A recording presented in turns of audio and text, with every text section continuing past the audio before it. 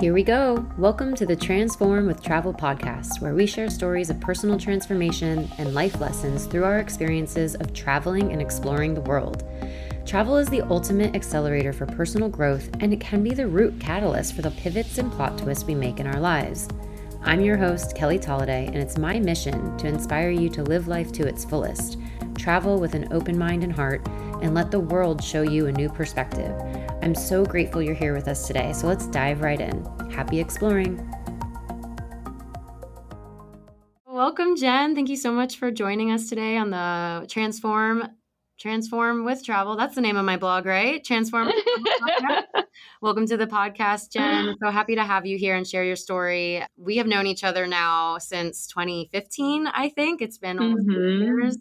We met through a travel blogging outreach program that we were both in at the same time. And then we connected and realized, wait, we're both going to be in Sydney at the exact same time. And we quickly, latched onto each other and adventured through Sydney and enjoyed our friend group and went on multiple different little weekends away and lots of adventures, lots of crazy nights. Yeah. You don't have to go too deep into those ones.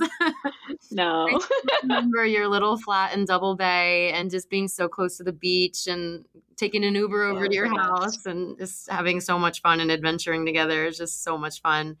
And so have really seen you grow from that point in your life in 2015 all the way to now, just, running a massive business, empowering hundreds, if not thousands of women around the world. It's just been such a fun journey for me to see you grow and to see the business grow. And I just thank you so much for taking the time with us today. Thank you. I'm excited to be here. Oh my God, all those memories.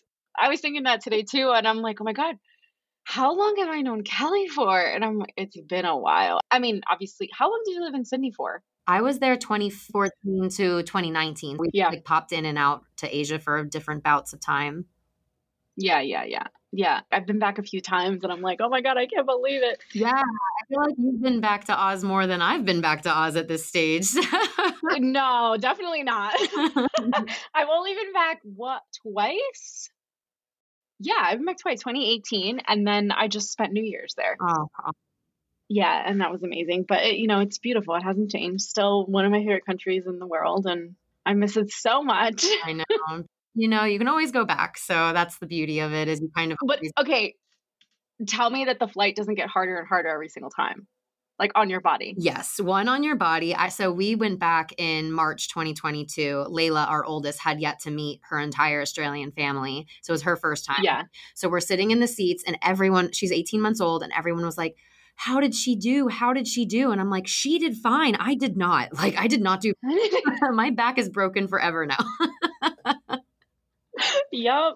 Oh my God. This last flight that I was there, I was like, oh my God. Yeah. Oh, my body. I landed and I just felt so much water retention. I was like, I need to walk, but I also need to sleep. I haven't slept. I know. I was cranky. I was hungry. Oh my God.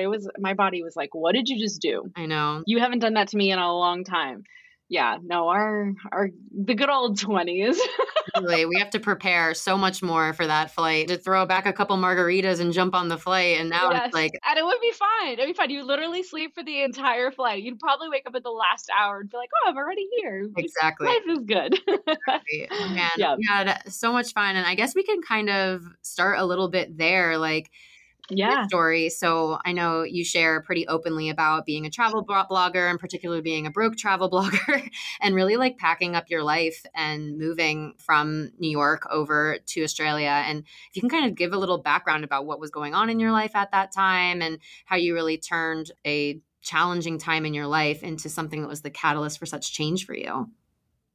Well, first of all, I'm very excited to be here. I love that you reached out to me and, I love talking about this stuff and sharing all the knowledge and everything I've learned. God knows I've learned so much.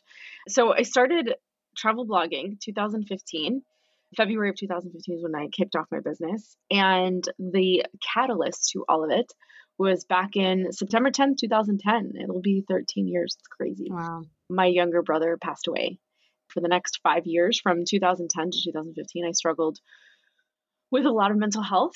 And I was in a really dark place, mentally, physically, emotionally, not really taking the time to heal the loss of my brother. We were Irish twins. We were 14 months apart, super close. And I remember that day like it was yesterday, which is crazy because I could literally tell you bit by piece if I close my eyes what I was wearing, what I was doing. It's crazy how much our mind really keeps on to those strong moments. And so I had at a point in my life, I had several rock bottoms. I don't believe we had like this one magical rock bottom. I think we have several of them. We're human, right? We need to learn things several times. And so I had hit several rock bottoms in my life prior to quitting my corporate job to become a travel blogger. And the very last one, I remember looking at myself in the mirror, drunk, and not really being happy with what I was seeing and the reflection of who I was. And I am a firm believer, always have been, that we are the creators of our reality and that we have the choice to make a difference in our lives. That yes, circumstances happen and things happen, but we really ultimately do have that choice to change what we want the most. And so I had my come to Jesus moment and realized I wasn't happy, and great, I'm going to fix it. And so I set up a plan. The power of putting pen to paper, I cannot say this enough. And I think that is like the basic of any change you want to make in your life. Anybody that's listening, I think the most important thing is like something as silly as that. There's not enough power and emphasis on this. Put your thoughts on paper. Because when you can talk about it and you can maneuver it in here all you want, but the moment it comes out of your mouth into paper, like the game changes, and the manifestation, like the possibility of you achieving what you want becomes so much better. From there, create that plan, create that list, add dates to your list, right? And so I gave myself 7 months to sell shit, pack up stuff, quit my 9 to 5. I was working in New York City at an agency, a marketing agency, to quit my 9 to 5 and get on the road. And so I started my blog, and I was called The Social Girl Traveler. And I carried clean water filters to developing countries, and I worked with social and sustainable brands. And I did that for about 3.5 years. Then I ended up in Australia. Well, I've always wanted to go to Australia. Australia for me had been on my bucket since I knew it existed. I was like 7. And I was like, I want to be a surfer. Was it Mary Kate and Ashley that did that for you? Yes, of course. I remember telling my mom I want to learn to surf, and we're from New Jersey, like Hoboken, West. If anybody's listening right now and you're in the East Coast, Bergen County, Hudson County area, we're 20 minutes outside of New York City. The only ocean we have is the Hudson River, and ain't nobody getting in that water. Yeah. So my mom was like, what are you going to get into? And I was like, oh, I don't know. We could go to the beach. The beach is like an hour, 2 hours, depending on the traffic. I was like, get out of your head. You're not going to surf nowhere. And my brother wanted to be a marine biologist. He was younger. We loved the water. So every time we went on vacations to the Keys, we would go down to the Keys and we'd spend a whole month down there. We would go snorkeling. I mean, we were pretty good swimmers. So we'd like go down and like free dive and all the things. And obviously as an adult, now I've expanded more on that, but that's what we wanted to do. And so we told my mom, I'll never forget this. We found a program in Sydney. It was a marine biology program, and we both wanted to go. My mom was like, you guys are so cute. My mom just handed us fish fins and snorkels. It was like, just go in the canal. Yeah. Like, just get back there. That's your Sydney right there. Exactly. Like, you're not going that far. But yeah, and so I'd always wanted to go to Sydney. And I was in Bali, which is also one of my other favorite places in the world. And I was only supposed to be in Bali for a week, and I ended up being in Bali for a month. Oh, what a tragedy that was. Exactly. Yeah. You lived there for a while, didn't you? You were there for like a couple months. I lived in Bali. I think all up, we've probably spent 4 or 5 months there across different points in time. But yeah, I think the longest that we've spent there is at one time is probably like 2 or 3 months. Yeah, I remember. And so I was there for a month. And I was surfing in Uluwatu. My flight was supposed to leave and it got canceled because of that volcano. And I was like, oh, okay.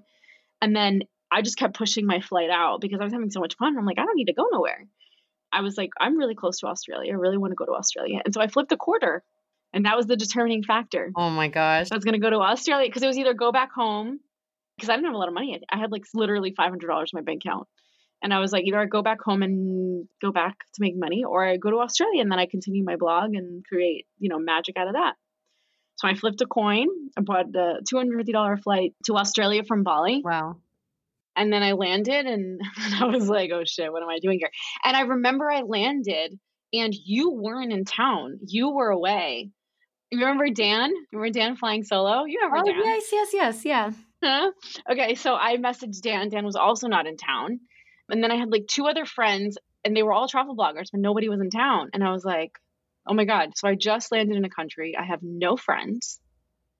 I don't have a job and I have $400 in my bank account or $300 in my bank account. And I'm like, Wow. oh my God, what the fuck do I do?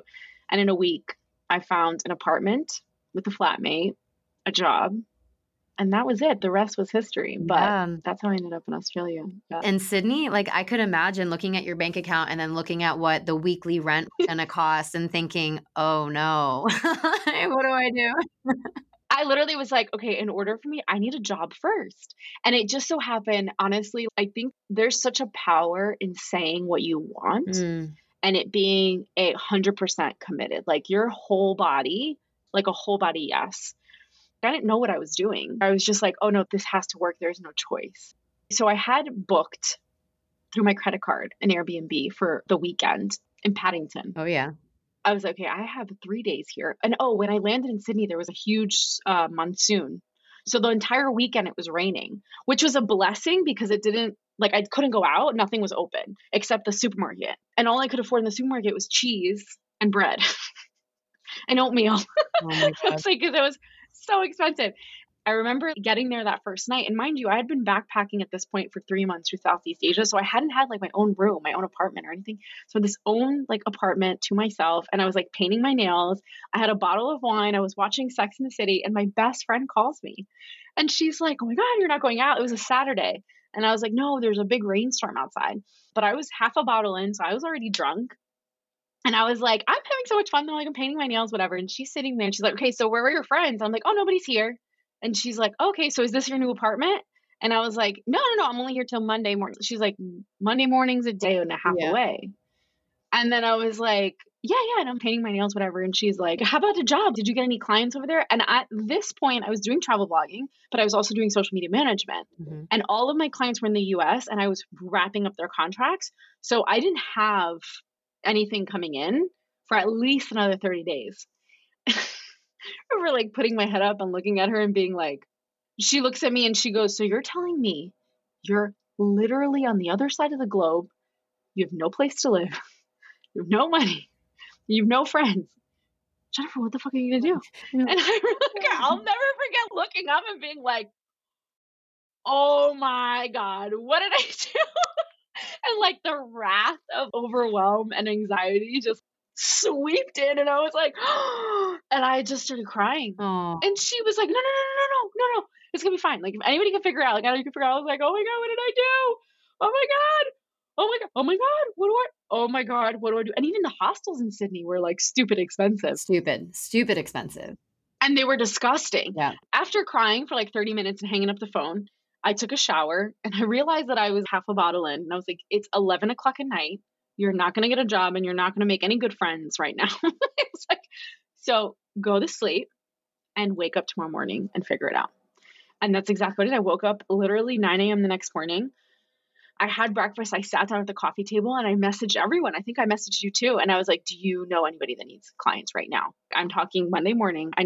Give me something to do. And I emailed everybody I knew, messaged them through Facebook.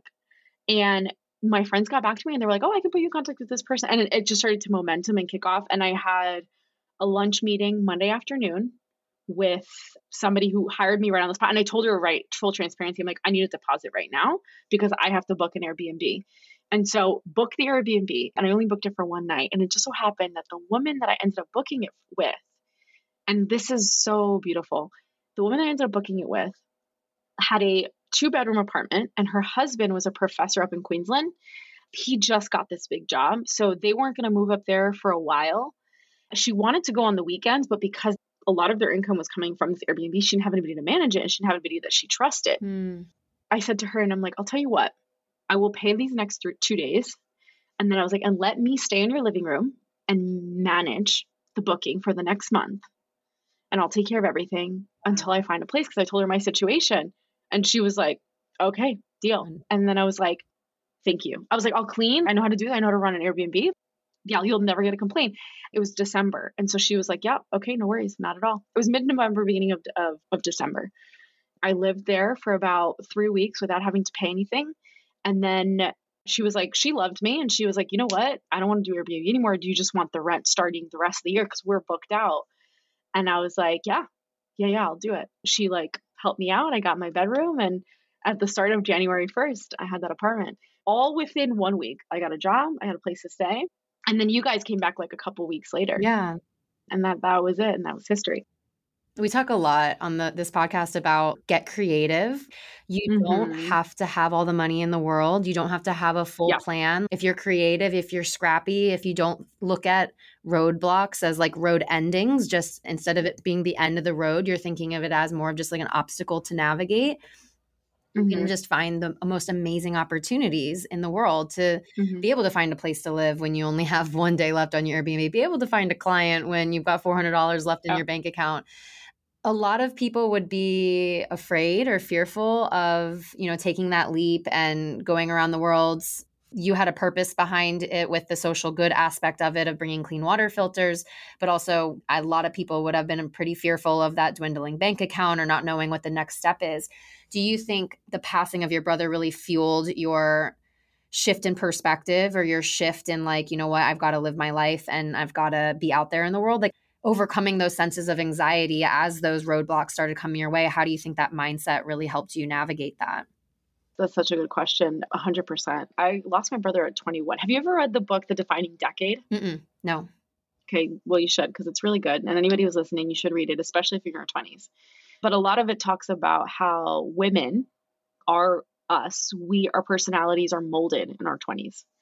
And so at 21, I had my brother, my best friend, literally die. So my entire life flipped upside down. Mm. And not only was it that, but I had to deal with the aftermath of it all. My parents are still together, but they had a really rough time. I'm Cuban American. I come from a very close family, and then you can relate to that. Family to me is everything.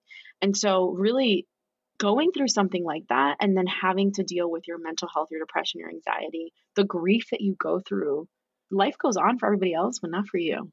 And that's one of the hardest things that people don't recognize. So I've lost a lot of friends. I was my last year of college. And to be honest, I probably shouldn't have gone back to school. But now looking back at it, if I didn't go back to school, I probably wouldn't have graduated. I probably would have never gone back. So it's it's a double-edged sword. And I know I have a marketing degree. So essentially I did use my bachelor's degree in what I do today because it's a lot of my core.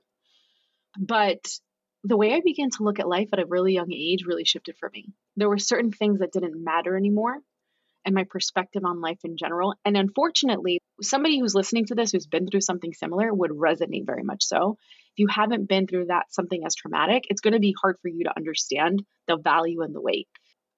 I love so much harder because I know the value of what it would look like if it was taken away.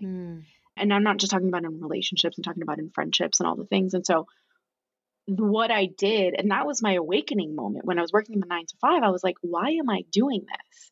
What happened to my brother was a tragedy. It was a wrong place, wrong time. He didn't have a choice. I have a choice. I get to wake up every day and I'm waking up and I'm miserable. What the hell's the point? And the truth is that, like, listen, life isn't rainbows and butterflies. It's been 13 years. I've healed. I understand my brother's death. I've processed that. I'm in a much better place than I was a long time ago. But you go through stuff like that in life all the time. This year has been one of the most transitional, transformative times in my business ever. I've gotten to learn so much more about who I am and what I want for my business and my future. There has been days where I've woken up this year and I've been like, God, I don't want to do this. Like, why am I doing this? But it gives you a different taste. When I quit my job to travel the world, I was so numb to society and to the day-to-day. That's where the traveling came in and healing, where I was really looking for like that connection with other people. And so traveling really opened that up for me. It like allowed me like humanize life again, to feel good, to have those moments of like, oh my God, this is a delicious cupcake in Spain. You know what I mean? Like, I walked to the Camino. This is an amazing experience. Like really feeling and not being so like numb to everything that was going on because I was depressed.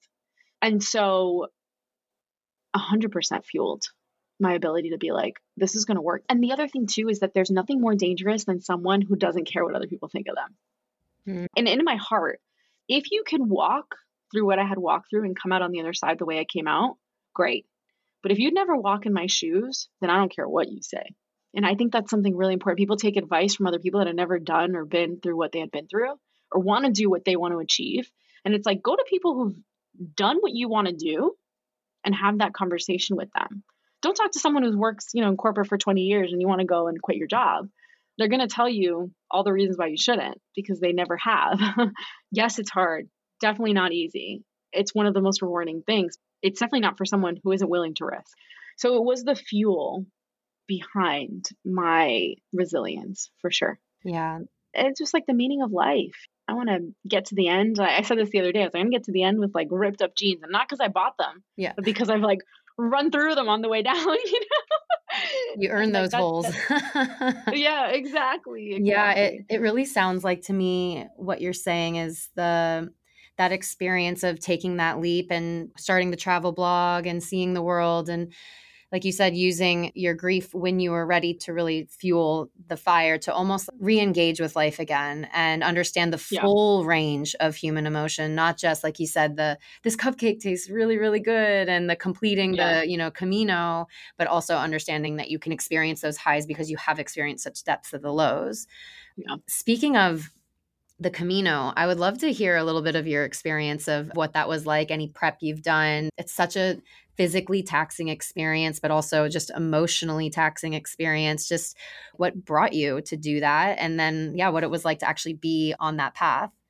So the Camino, anybody that's listening and wants to do it, it is not a vacation. Yeah, right.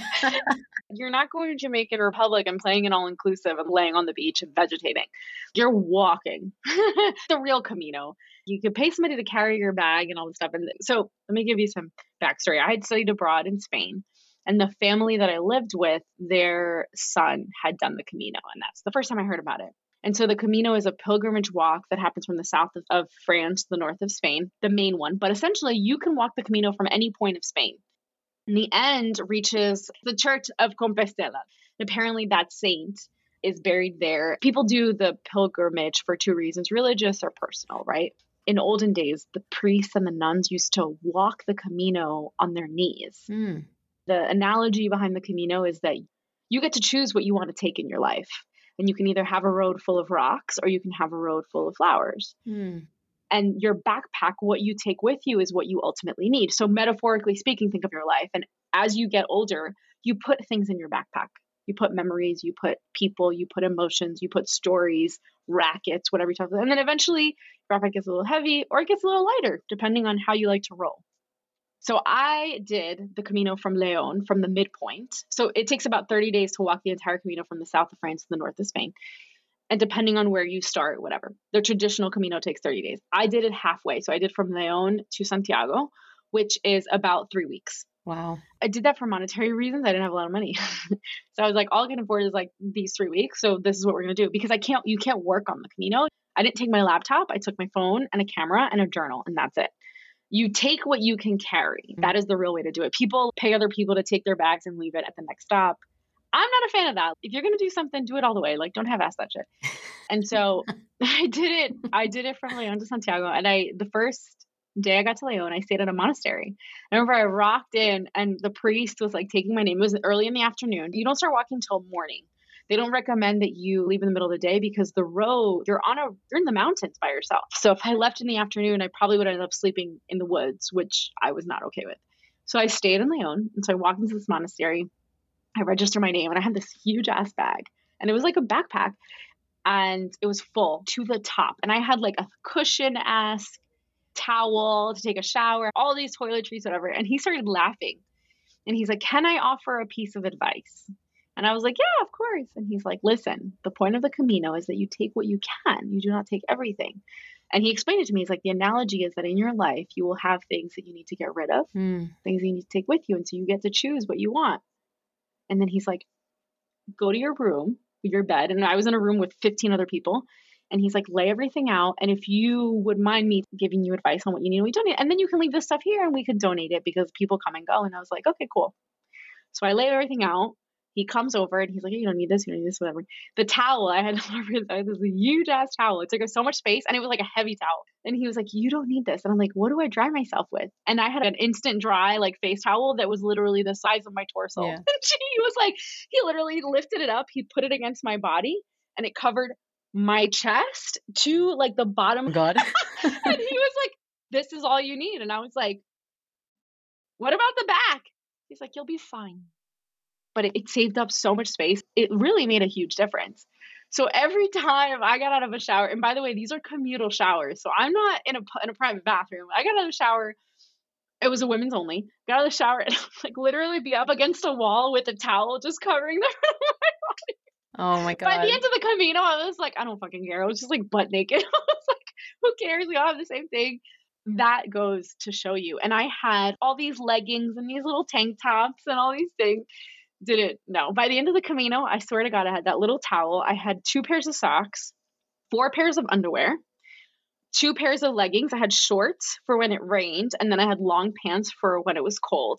And I had 2 t-shirts, and then I had a set of pajamas, and that's it. I would wash everything at night when I came to the apartments, and I would hang it, and that was it. And that is what I carried. And I had my journal, a camera, and my phone. And I ultimately didn't need my camera. I could have just taken my phone. But that is what I had, and that was when I started the Camino. And for me, the Camino was such a beautiful experience because I didn't realize how much healing I really needed to do. And I genuinely think that that was the start of it. I had a lot of time to myself.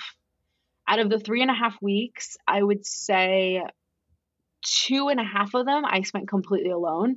At night, when I got to where I was sleeping, there was people there and I connected with people. But the moment I started walking, I was by myself. So there were times where I was like on a road for hours alone. And I was just talking to myself. I was talking to animals. I was journaling. I was crying. A lot comes through when you're by yourself. A lot of fears, a lot of insecurities. And of course, I was talking to my brother. So a lot of it was like healing that and letting that go. And it was interesting because I met so many people that were in a rush to get to the next place because they had a timeline. And there I was on my road with no timeline because I had no 9 to 5. I technically had just started my own business. And I could take 3 weeks or I could take 10 weeks. It ultimately didn't matter. It was up to me. But I just kept trying to grab onto people because I didn't want to be by myself. And when I realized that like a week and a half in, I was like, oh my God. I mean, think about it metaphorically in life. And I'm just comparing myself to people that I grew up with, you know, my own sister, family, friends, where it's like everyone's doing the thing. They're checking the boxes and it's beautiful, you know, like everybody wants that. But it just didn't go like that for me. And I had a choice. And I could either be in the moment and be present and enjoy it, or I could rush through this Camino because I had to get somewhere when ultimately I really didn't have to get anywhere. I mean, I want to go back and I want to do the whole thing. And I think that when I do that, that'll be I could probably write a book. I probably will write a book during that process. That's what kicked everything off for sure. Right. And I love what you said about there's other people that were on their own timeline and they had to get from A to B in a certain point. And it must have been at a certain point, like, man, I'm really on my own path. Literally, figuratively, I'm forging my own way. And I'm sure that would, at least for me, kind of feed into that little bit of sense of isolation. Nobody else is going through this. I'm doing things on my own. People back home are doing 100%. all the things, like you said, checking off the checklist. So it sounds like that was a really pivotal point in your transformation. Can you just place in time, like what year was that? So you said you had just started your business. Was that back in 2015? I did the Camino end of March, beginning of April. Okay. 2015. And so I left the United States February 22nd, went to London, which was so stupid because I did my master's in London. London's one of the most expensive. I mean, actually right now it's not so bad because of the dollar, but at that time it was so stupid. So stupid. But I had a lot of friends there, had a lot of connections. So it worked out because I ended up pulling 2 social media clients during that time that ran with me for about 6 months from that point. And so that was really nice. That was a nice, like, you know, passive income that came through. And there wasn't a lot of work that I needed to do with those people. And then from there, I just went to Spain. And then after the Camino, I stayed in Spain for a while. I went down to Sevilla and I was in Sevilla for a bit. But it's very interesting because I don't think we realize how much we hold on to things. People really don't like change, including myself. Like, we really don't like change. And it's hard for you when you're doing something for a really long time, even when you're friends with someone, when you have a routine, to step out of that and how much you hold on to those things. And I don't think people actually realize how much it is. And so for me, it was a very interesting perspective. And like now that I'm sitting where I sit now, it's always been a lesson that I've had to learn in life over and over. The next level is a new devil and it requires a different person. And what that means that there's shedding of old skin, there's shedding of old relationships, shedding of old habits. Yeah. That reminds me of in yogic texts. There's the 2 cornerstones of yoga, and I'm not even going to attempt to say the Sanskrit names, even though I've been studying for 10 years. But the 2 cornerstones of yoga is keep with the vision, keep with the faith, keep the trust, but then at the same time, keep letting go. So it's never give up, Yeah. keep letting go, never give up, keep letting Yep. go. And that kind of is like the Camino in a nutshell is It is. never It give is. up, keep one foot in front of the other, and at the same time, keep throwing out the cushy ass towel out of your bag. By the way, I read The Alchemist Yes. on the Camino. It's one of my favorite books. I've read that book like 16 times.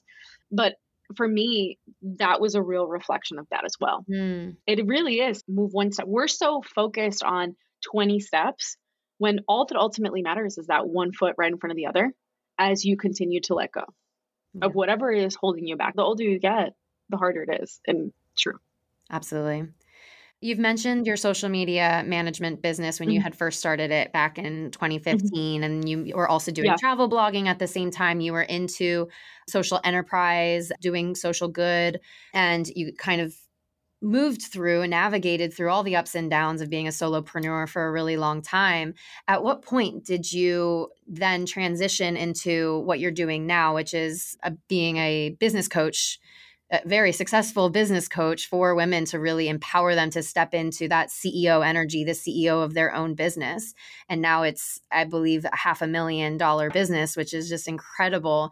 So how did you go from that $400 in your bank account in Sydney, not knowing when the next client was coming in, to now just absolutely killing it and sharing the education, sharing the wealth with women around the world? The travel blogging, we were like the original influencers of the world, right? Like we called ourselves influencers, were bloggers. And so brand deals were hard to come by. And when you did come by them, anybody that's listening knows that you don't get paid right away. It's not like when you go to a supermarket and you buy something or you sell something, you instantly make that transaction. With influencer marketing, with that type of transaction, it takes time. Because I also wrote for other publications, the fees wouldn't come in until much later. To make a long story short, in 2018, I kind of reached a point where I was doing it all alone. I was exhausted. I was burning out. I was in $30,000 in debt. And I was like, this is not sustainable anymore. I cannot do this. And I'm exhausted. And I had a VA, and she was everything. And she was helping me edit videos, negotiate contracts, all the things, whatever. And then I started to get asked to get on stages and teach people how to build a brand and what social impact was and all these things. So this was late 2018. Because I started to get asked, it was like a natural pivot. I launched my very first online course on how to build a brand online. And that online course was an $11,000 launch.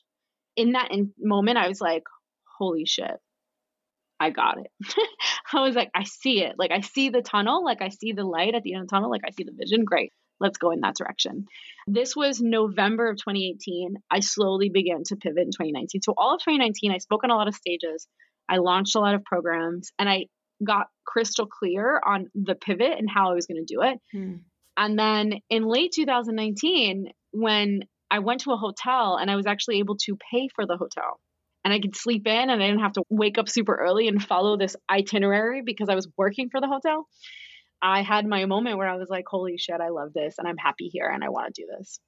So I continued to build this brand. And then we all know what happened in 2020. And then, wait, can you let me know what happened in 2020?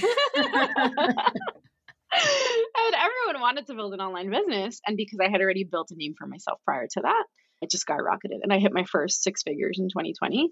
And then after that, it's just been tripling every single time. So ultimately, like it was just a natural transition because I think I had built such an authority in my space and people knew who I was and what I was doing. And it was a lot easier. And so here we are now. And something that just really popped out to me is when, and anybody who hasn't been on a fam trip, on a media trip, worked with a brand in travel, or was a travel influencer, blogger, vlogger, whatever.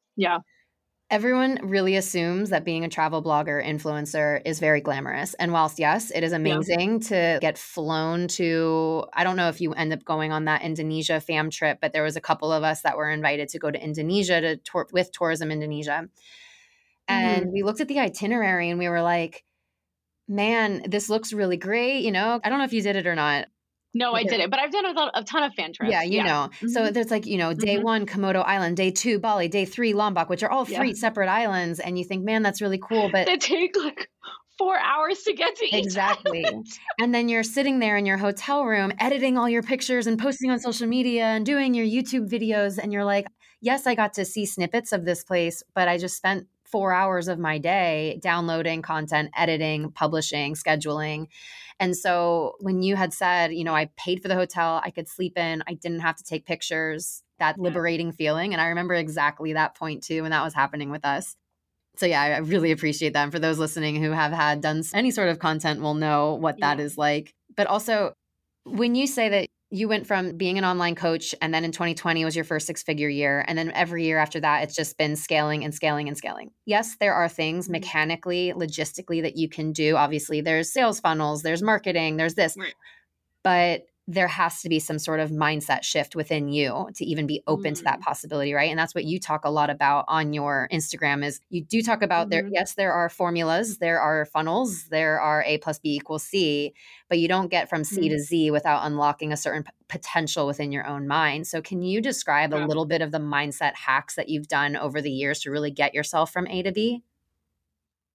Oh my God, there's so many. And I think like I said earlier, new level, new devil.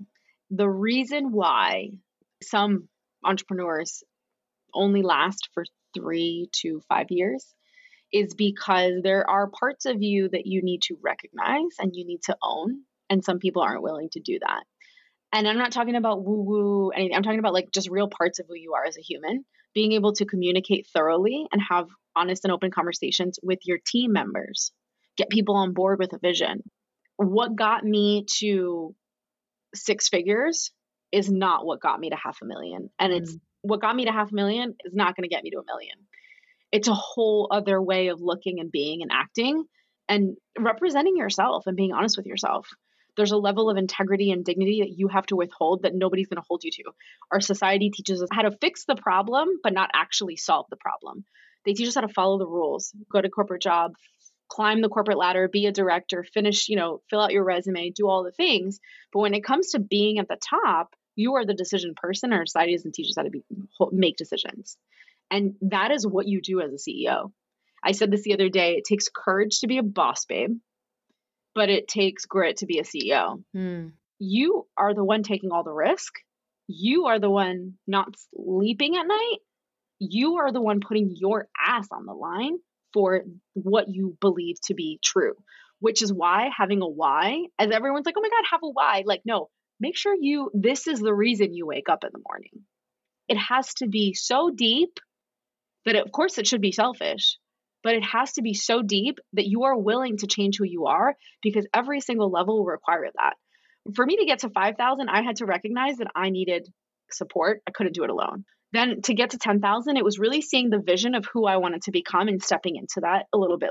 The entire process where I am today is more and more becoming who I am and being unapologetically who I am.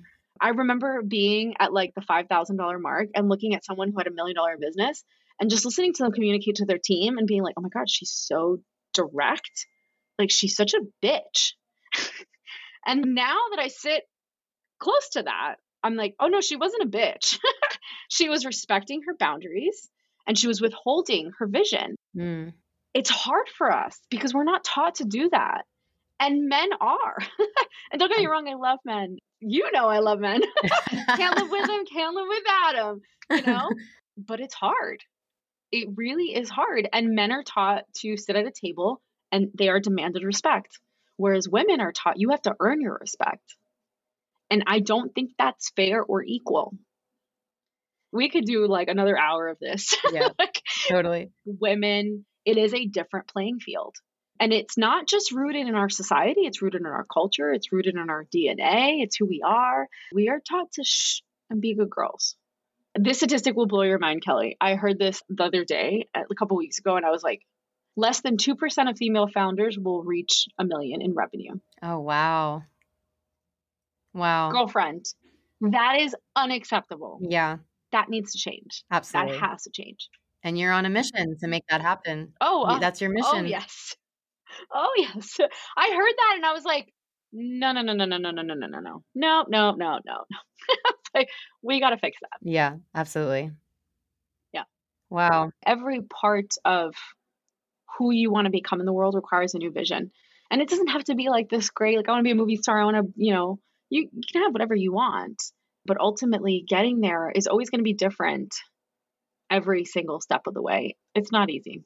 Yeah. And I even think like it doesn't even have to be about business either. If you want to go from being an overwhelmed, chaotic mom into being a present, Yep. calm mom, it's not just about doing a couple breathing techniques and a couple mantras. Like that's some deeply rooted stuff that you have to go through yourself, how you were parented. And Yep. so, like you said, it's just next level in every aspect of your life. Same with your health, same with your relationships.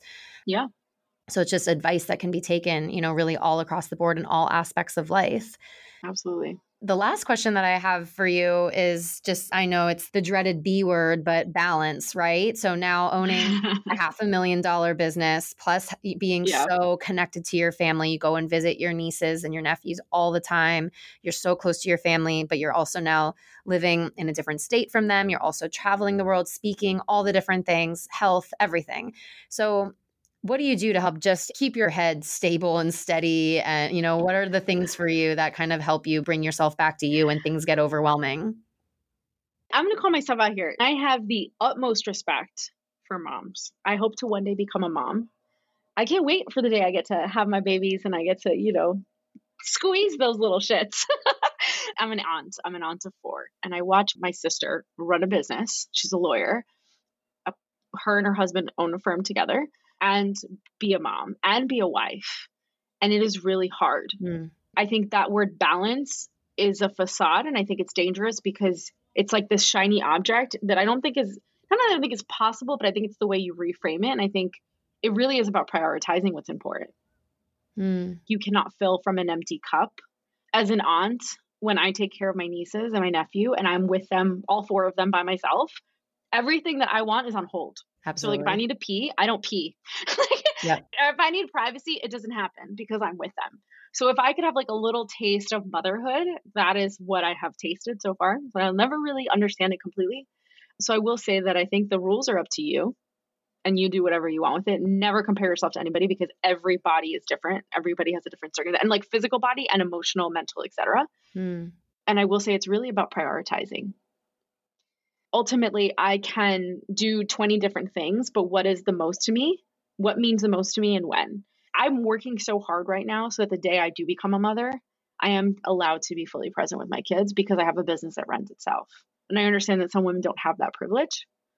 So if you are listening and you are that person, I think it's one, not being so freaking hard on yourself. Like give yourself a pat on the back because you're doing something that is really hard. And second, it really is about prioritizing what's important. As a business owner, regardless of what you own, whether it's a yoga studio, Reiki, spiritual healer, whatever you are, or a cake shop, the number one thing you need to do in order to have a business is bring in money and have sales.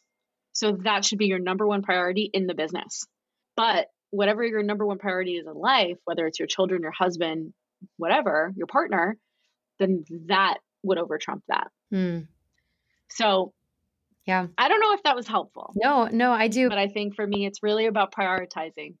And that's so true because when you said the number one goal of any business is bringing in sales, because without the sales, there's no business. But then you said anything outside of that, like your health or your family or partnership, without you, there is no business. So if you're just like drowning yourself for the business and you're not prioritizing the things that make you you, whether that's going to spin class or going to the beach or getting a coffee with friends, then like you said earlier, what's the point? So I think it's like you said, just getting really clear on what your priorities are at that any given time, because anything can shift month to month, year to year.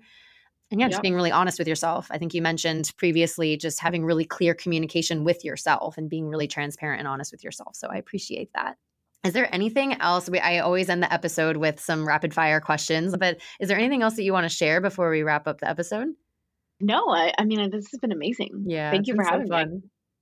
Yeah. Can't wait to share this. I know. I'm so excited. All right. So rapid fire questions. I just love to hear people's lists and goals. So number 1, if you could only go back to one country, place, town, whatever it is, only one you can only go back to, where would it be and why?